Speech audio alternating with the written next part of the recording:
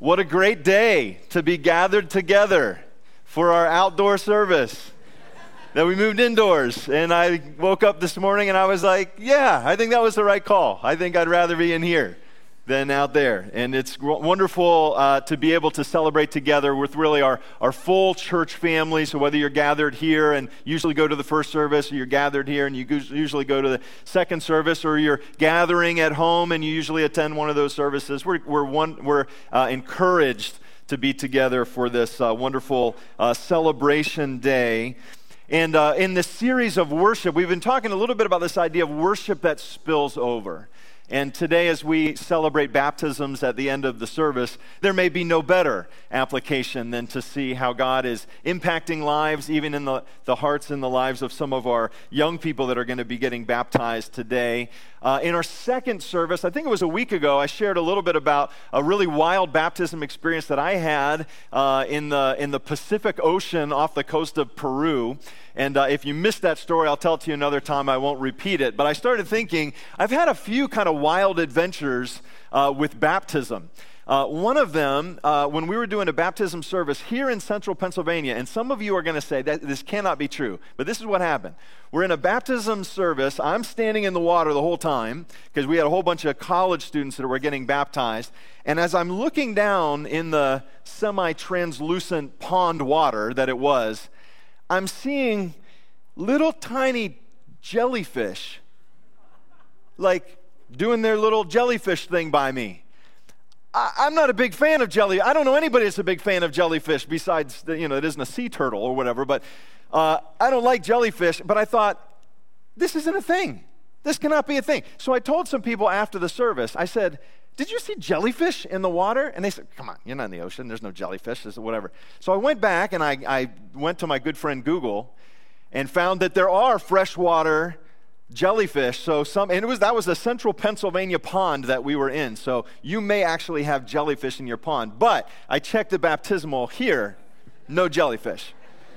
So we are good on that front. But we're excited to celebrate the baptism service just at the end of our service today and before we have lunch together, and we're going to have a little bit of time for some fun as a church family. Really, we're celebrating the launch of various ministries and various things that are underway as we come into a new season, and we're coming with great expectation, and we ask you to join us in that great expectation that God would have good things for us, both on the personal and corporate level, as we go through this fall season.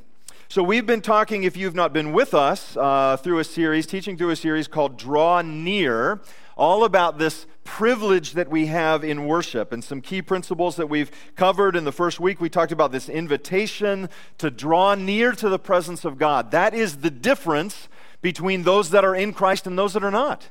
If you are in Christ today, you have the invitation, outstanding and ongoing, to come in to the presence of Christ. And we do that corporately together. We do that in our personal prayer and worship spaces. You can do that before you got out of bed this morning, as once again I did. I frequently do that on Sunday morning. I say, Lord, I know I'm going to need you today, and so I'm looking for your help. So we have that ongoing invitation. We talked about the new and better covenant that Christ fulfilled, the old covenant of the sacrificial system, and has brought us into a new and better covenant. And we celebrate that every time we come into worship, and in particular, every time we come to the communion table, we're reminded of the restored communion that we have through the sacrifice of Christ.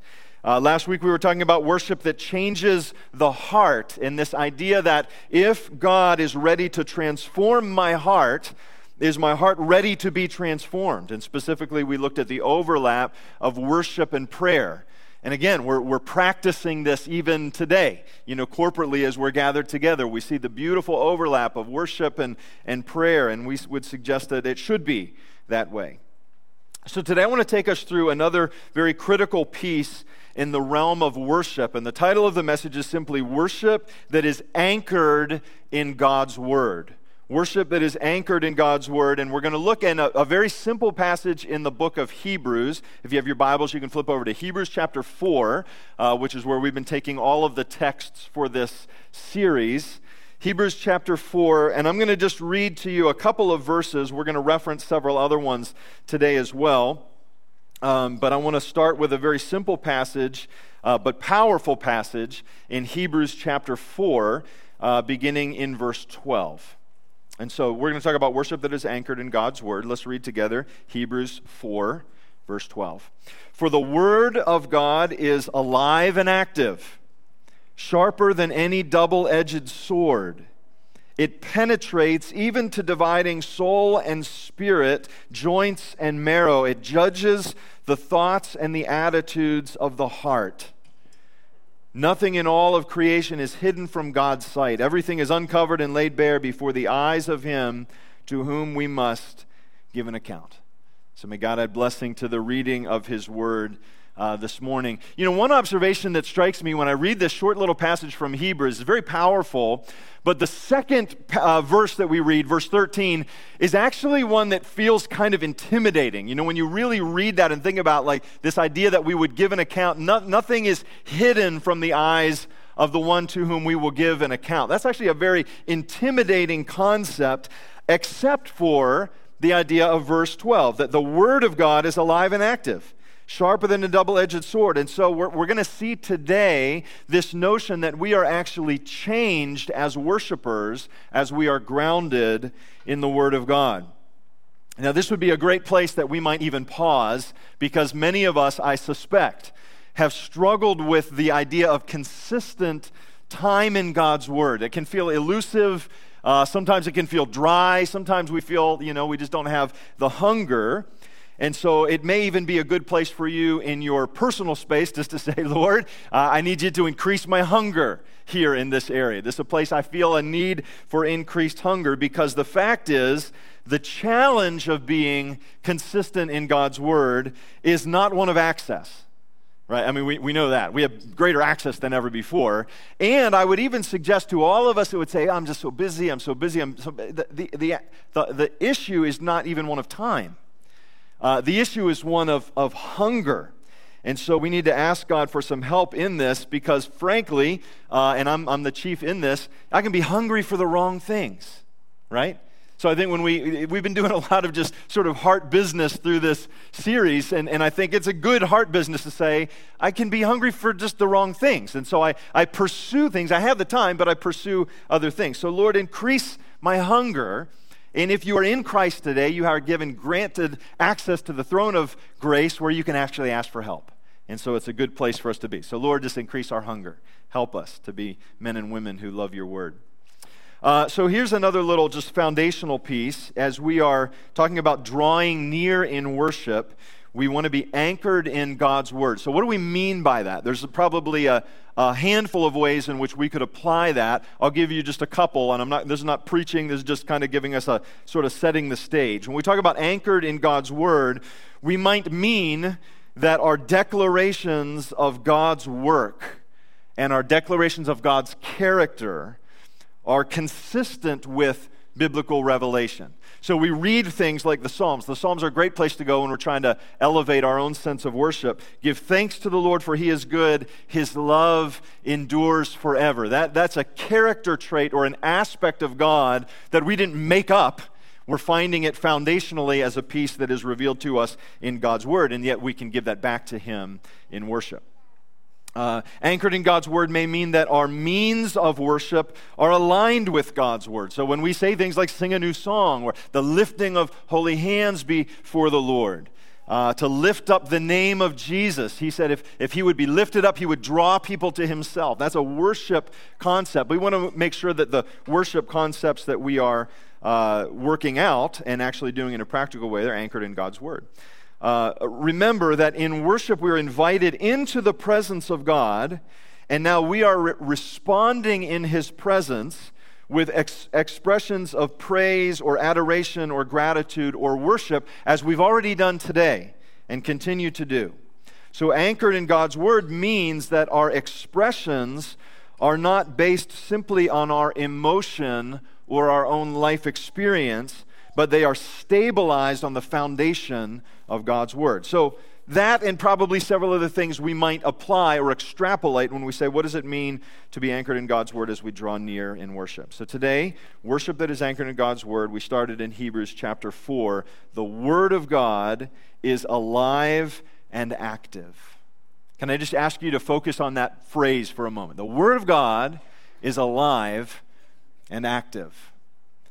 Already, no pun intended, sword of the Spirit, but we're cutting against the grain of the things that we fall into when we find the Word of God to be either dry or boring, or we're not sure where to start, or we're not sure how long, whatever.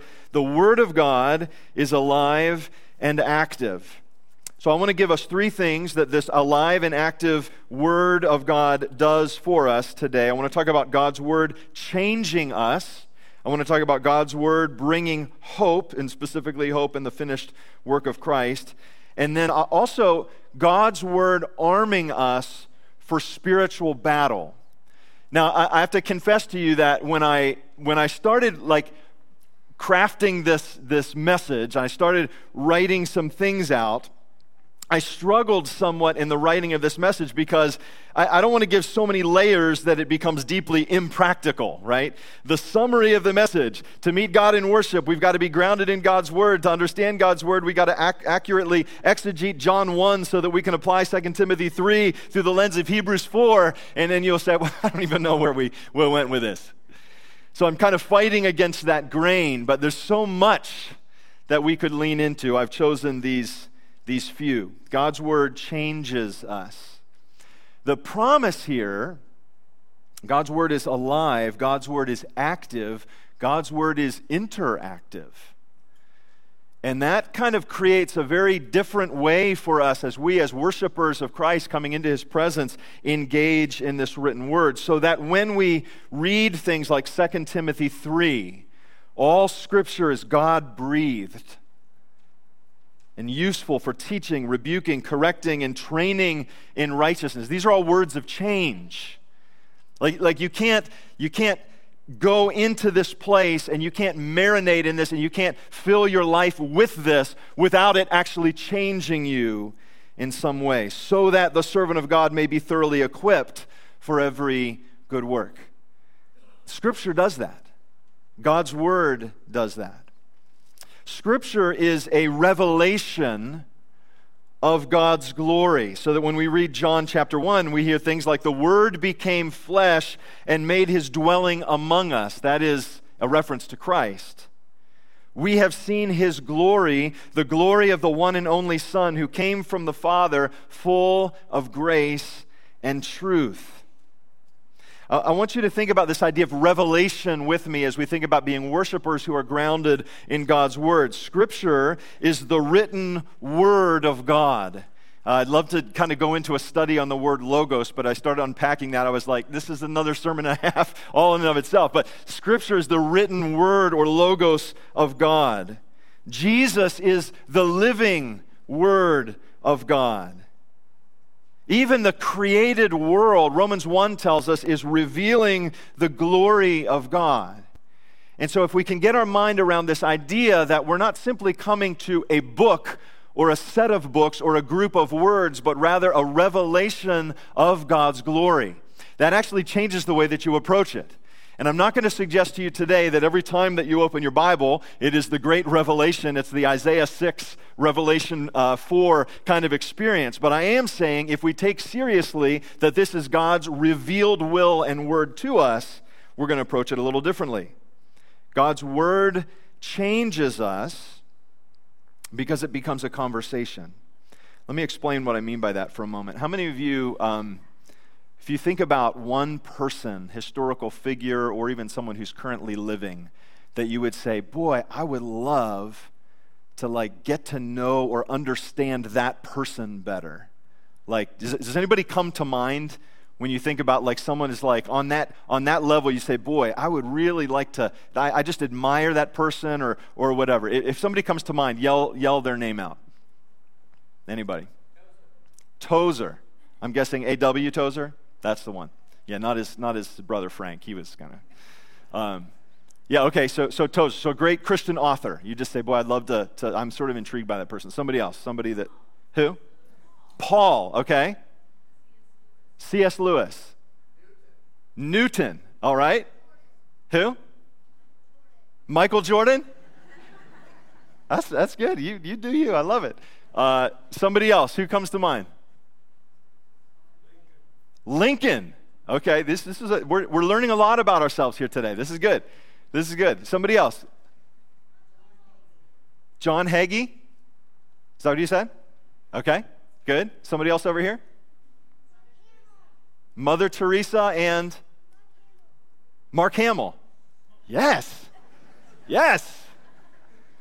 I like where we're going. Now you got my mind going. Oh, yes. I would like to meet some of these people as well. I want to go somewhere with this. It's not just to name names, but so how many of you, when you think about somebody that you admire or intrigued by, that you've read something about them? You've read a biography, perhaps, autobiography, articles, or whatever. So raise your hand if you have read an article about somebody that you say, yeah, I'm sort of intrigued by that person. Now imagine, and this does happen sometimes, not all the time, but sometimes you hear things like this. A news article that says, we've discovered the personal diary of that person. This sort of intriguing historical figure. We found their personal diary. And people sort of are drawn to this because it's like, this is not just what has been written about them, but now we're going to hear like what was on their mind at various points in their life. And if you really want insight into kind of who they were and how they thought and how they processed or whatever, that sort of is an interesting thing. And then, every now and then you get an opportunity, you maybe get to meet one of your heroes if they're still living. It's too bad on Tozer. It would be nice, but he's gone on to glory. C.S. Lewis, he's gone. Michael Jordan's still alive. Mark Hamill's still alive. So there may be an opportunity to meet, and now you're in conversation with that person. And they do say don't meet your heroes because it's oftentimes a letdown. That's just a side note. But the biography tells about their life. The diary shares their thoughts. The conversation causes us to be actively engaged with the person. The reason I'm sharing this is that when we come to God's Word changes us because it becomes a conversation between the author and reader, the reader encountering the revelation of God and the revelation of self.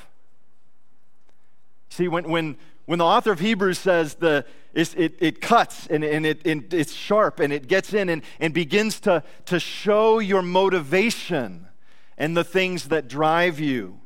And many of our testimonies can tell some of that story, that we've learned something of ourself when we encountered God in His Word. Just as a side note, I wasn't going to plan on saying this, but like I referenced Isaiah 6 a few moments ago. When you get that idea in your head, there's this glorious revelation of the presence of God from Isaiah, who's a good guy, upright prophet, man of God, all of this stuff. But then he comes into the presence of God, and what was his response? Woe is me. I mean, he starts to disintegrate, like his integrity is found to be so lacking in the presence of holy God. And so he learned something of himself in the revelation of who God is. And so we have this beautiful conversation. Like the dusty Bible on your shelf actually contains elements of God's heart and will and ways. And when we approach it with a greater level of hunger, and maybe that just elevates a little bit of your hunger, how does God think? What does He like? What does He love? And we have this revelation in Scripture. So it changes us. So I guess that's one of those buyer beware kind of things. Like you can't really dig in without it changing you, because the Word of God is alive and active.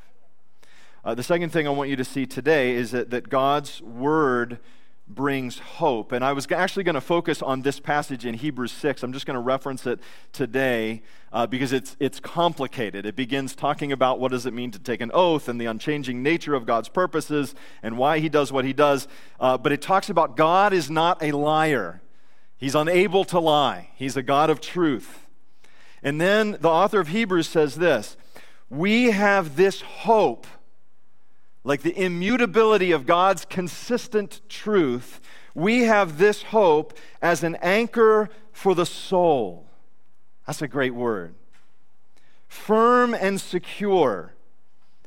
And then he goes on to say this, if it wasn't laced enough with worship imagery, he says it enters, this hope enters the inner sanctuary behind the curtain where our forerunner Jesus has entered on our behalf, and he has become a high priest forever in the order of Melchizedek. So again, laced with Old Covenant, New Covenant, and the work of Christ, the finished work of Christ. But here's the point. It says, the immutable work of God who cannot lie has expressed and revealed himself to us so that we can have hope. This is the language of worship. It's an encounter with God conveyed in the revelation of God's Word. God who cannot lie, He is truth, connects us to the work of Christ so that we may be anchored and hopeful in a world where everything can feel very tossed about. Can anybody say, thank you, God, for that?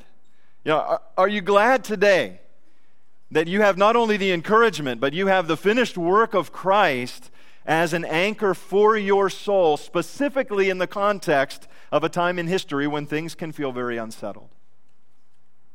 I could give a list of things that feel unsettling to me, but then you'd feel all depressed, and then I'd have to remind you that you've got hope in Christ, and I've just brought you to that point. So I'll just leave you there for now. An anchor for the soul. I want you to think about this for a moment. Your identity in Christ.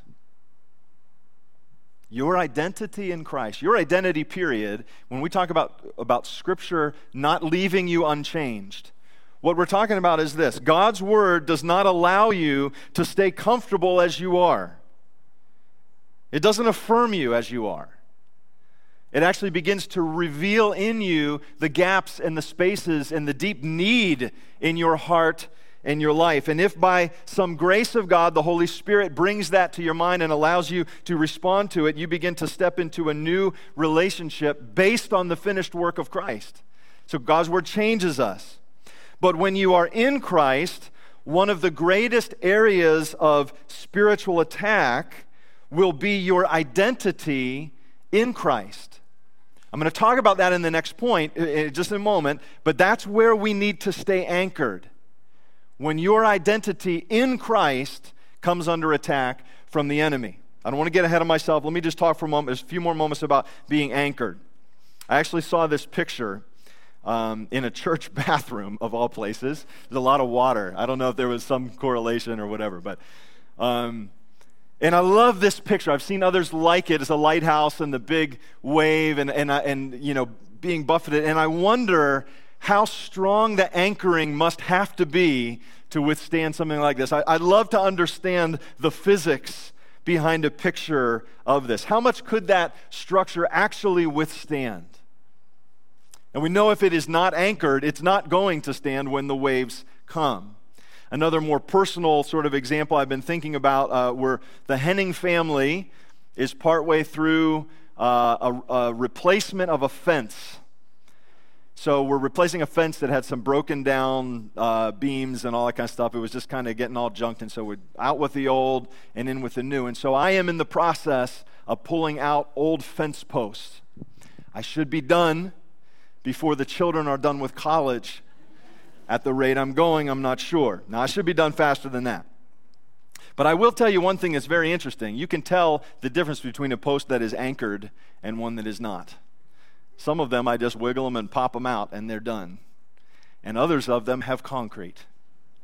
And the concrete excavation process, I don't know if you have done that ever or done that recently, but it is one that is trying on every level. It feels like you are doing a surgical dental excavation from some kind of grotesque monster with a 60-pound tooth that has to come out one little piece at a time. And I'll tell you what, even a very weak fence post is not going to move if it is anchored like that.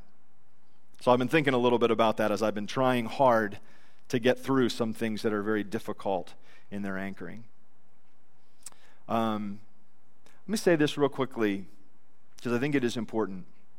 If there's ever a time to be anchored in Christ and in His Word, like if you are in Christ today, if you're a Christian today, you realize that you are in a world that is so angry and so anxious, and probably a lot of other adjectives, that you can walk in the room and simply be a breath of fresh air because you're the least anxious person. You can be anchored in Christ. You can be anchored in His Word because His Word changes us.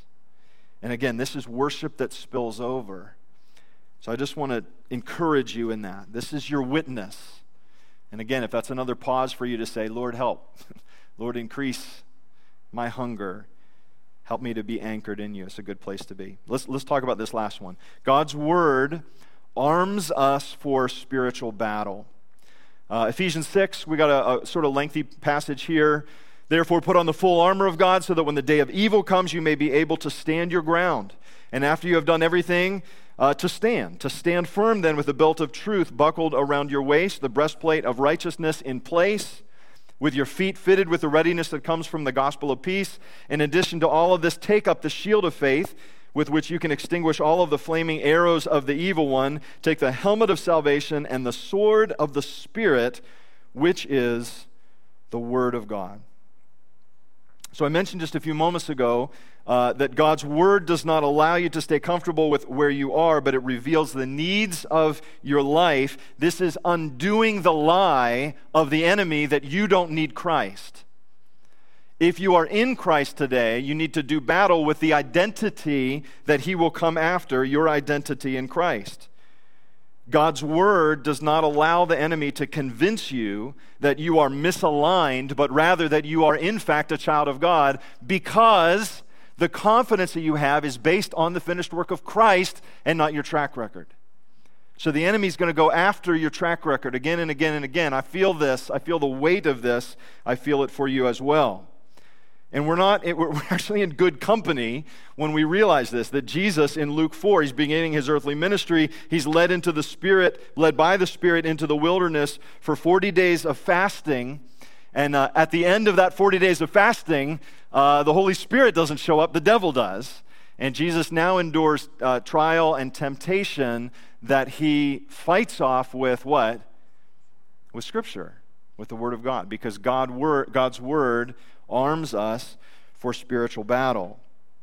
This notion of identity is so vitally important, and even for a child, even today, when we come to the baptism service, and you're just not too long, a few moments, the baptism celebration is a celebration of identity. It is an identification with Christ.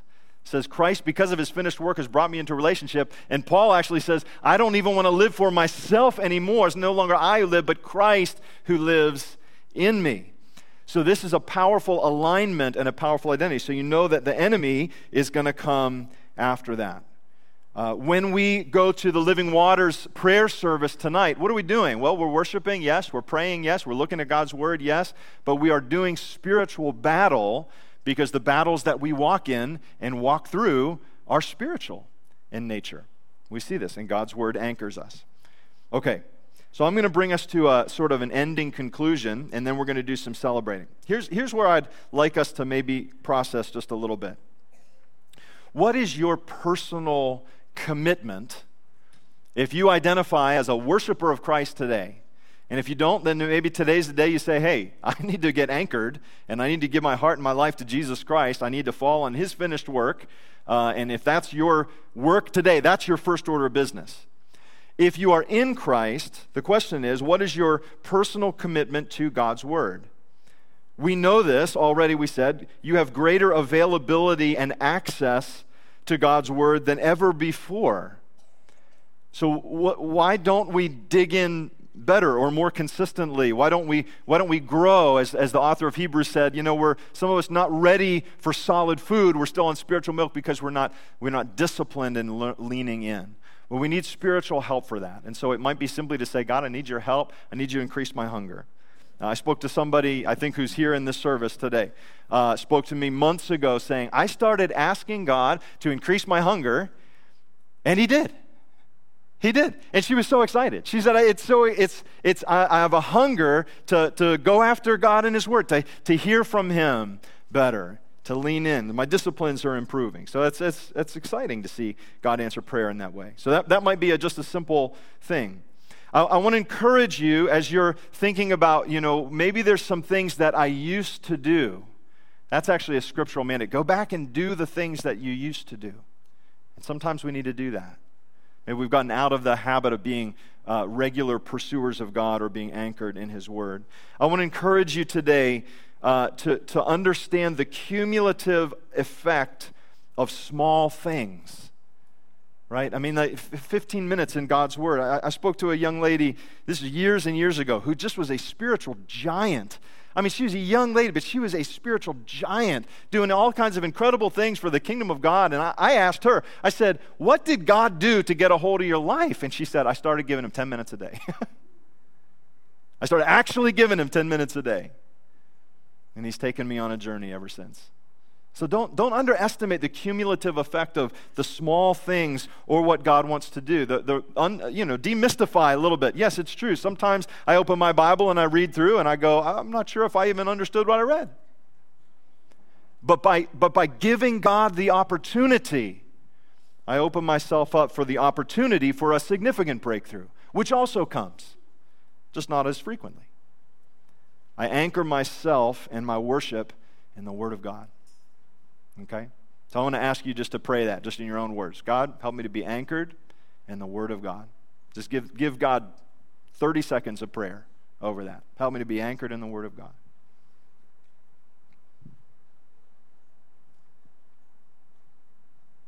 And here's a great little exercise. God, what's next? Just ask Him. What's the next step that I can take to be better anchored in your Word? You probably already know it. It's that thing you've been meaning to do, right? So we're just going to give you a nudge today. God, we want to be anchored in the Word of God. Thank you, Lord. I want to give you just one other thing. Amen. We just commit that to the Lord. Thank you, Jesus. Our corporate commitment to God's Word. So we anchor our worship in the Word of God. So this is why as we gather corporately, we're listening for God's voice calling us in. The first thing that you heard as we went to worship today was God's Word in Scripture. One of the last things that you'll hear is God's Word. As you're hearing God's Word now, we get the sense of God's voice calling us in, calling us up, calling us out. God's been putting it on my heart that, even in our preaching ministry, of which I have a large responsibility, I've been wrestling with the Lord in some good ways and getting excited about taking us through some greater levels of biblical literacy, even so much that in the coming years, we're going to cover the entire Bible in our preaching calendar. We do a lot of time in the epistles and a lot of time in the Gospels, and that's wonderful. We're going to keep doing that. But God's got more for us, and we're going to believe that as we go through that and maybe develop a more well-orbed understanding of God's Word together, that will be a great adventure. So pray for that. Pray that God would help us as we move forward. I want to just pray for you, and then I'm going to close, and then we're going to celebrate baptism together. And so to be grounded in God's Word is a good place for us to be. Let's pray and ask the Lord for help. Jesus, as we have already paused a few times just to say, increase our hunger, show us the next step, help us with our personal commitment, help us with our corporate commitment. Lord, we're just asking that you would reveal your glory and that you would help us to follow hard after you. Lord, there might be some here today that would just say, God, just give me one small step. Maybe someone say, Lord, just what's one small step that I could take in obedience to you today? I suspect that somebody might say, what's one renewed commitment that I could make to you today? What's one new start? Maybe God's got a new thing for you. He wants to take you into a new adventure. What a joy that would be. So, Lord, we commit this to you in the spirit of worship as we are those who are called and invited to draw near. Would you help us to do that well? And we're grateful, God. We're grateful that you have given us the revelation, glimpse of your heart, glimpse of who you are, that we would never have if you had not chosen to give it. So help us to take full advantage of that. We love you. Cause us to grow. Cause us to be more Christ-like. God, we would even say we don't want to do anything out of selfish ambition or vain conceit. So we're not doing anything. We're not doing any disciplines to impress somebody else. We're doing disciplines, God, to lean into your presence and to go after you more fully. So help us to do that well. Speak to us today, as I believe you already have. We thank you for it. In Jesus' name we pray. And all God's people said, amen. I like to hear you agree in prayer. Hey, church, as we close the service, we actually have a lot more going on today. I'm going to ask Bill Jester to come up, and he's going to walk you through some of our baptism stuff.